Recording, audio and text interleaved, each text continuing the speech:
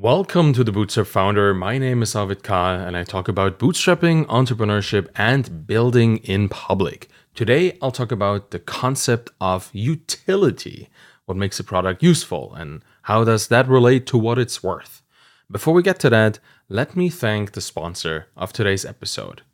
One thing that I am personally always confused by in any of my businesses, and I've run a couple in the past, and it still confuses me to this day, is dealing with financials. I love writing and I love coding, but if you put me in front of a spreadsheet with a bunch of CSV files from the bank and then expect me to do something with this, I get very confused. It's just not for me. I don't like it. And fortunately, it doesn't have to be for you either.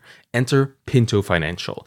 They streamline your bookkeeping, your forecasting, and cash flow, and they don't stop there. Pinto takes it to the next level, providing custom video-based monthly reports so you always know where you stand financially. Just think of them as your financial lifeline who are guiding you through the choppy waters of business financial management. So, if you're ready to navigate these waters with confidence, visit usepinto.com/learn to learn more about how Pinto Financial can help you build profitably. That's usepinto.com/learn. All right, now let's get to our main topic today. Utility isn't just being a Swiss Army knife. In fact, this might be one of the biggest misconceptions in entrepreneurship. Too many founders conflate the value of their products with the amount of potential problems that they can solve. They spend their time and their efforts to slap on more and more perceived functionality that will then end up diluting the actual overall utility of the product itself.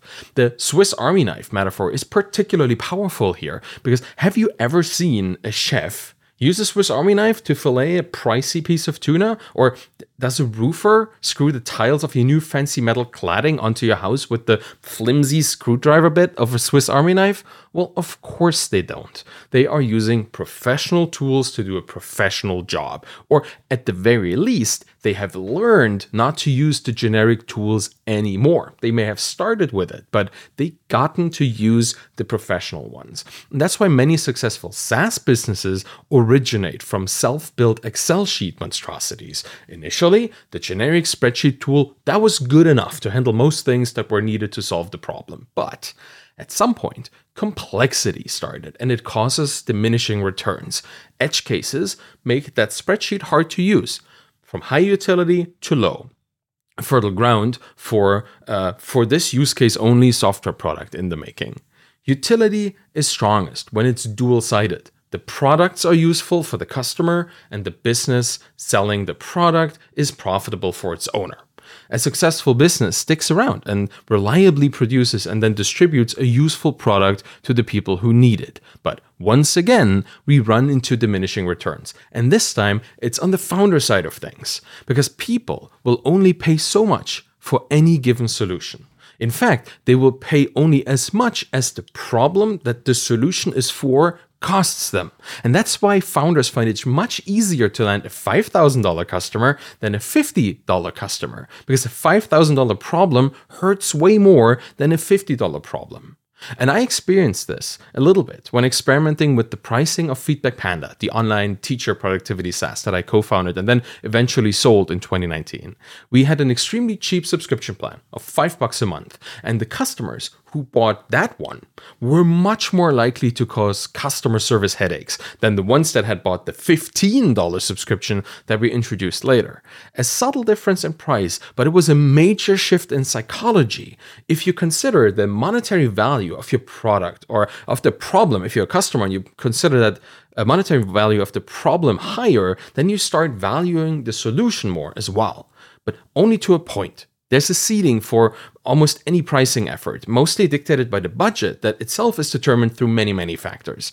If you sell to people who freelance and make less than $2,000 a month in pre-tax, your service can't really cost more than $100. There just isn't room for this kind of expense. So you have to think about that. And this introduces an outsized impact on fees. If you offer a software product, Stripe, if you use that, takes a cut of every transaction. And the lower your price, the higher their share of your profits. And when you build something physical, like a set of 3D printed keycaps for a mechanical keyboard, and you list them on Etsy, you have to deal with a listing fee and a processing fee and a transaction fee, a shipping and expenses fee, and the cost of your raw materials. That's often more than half of what you can price things at because it costs you so much. And that's also why SaaS businesses are all the rage right now. Their marginal cost is almost zero. It costs you next to nothing to allow one more customer to use your product. But you do need a critical mass of customers to initially become profitable. And that's where utility comes back in. A tool that is spectacularly good at solving one particular problem and nothing else is highly useful for the people who have that exact problem.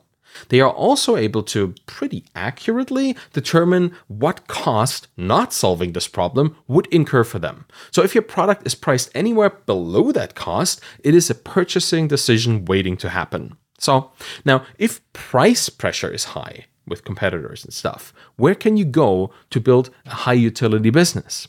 Well, utility can also be something you can't find anywhere else, something specific. As an entrepreneur, the most impactful place for your work is at the intersection of all your fields of interest. If you're a person who loves to tinker with electronics, has a 3D printer, and knows how to set up an e-commerce website, you can quickly build and sell bespoke gadgets that no one else is building. Sci-fi themed power outlets that have illuminated lightsabers sticking out of them as nightlights? Delightful. Intersectional specificity is magic. What matters is that you make things for a very narrowly defined niche of prospective customers who are already aware of their own budget. You need your customers to understand what utility looks like. Something made especially for them will be the easiest thing for them to judge on its utility. Be their chef's knife or their high-powered screwdriver. Offer the thing that professionals use to do their professional jobs. Solve one problem really well and not much more.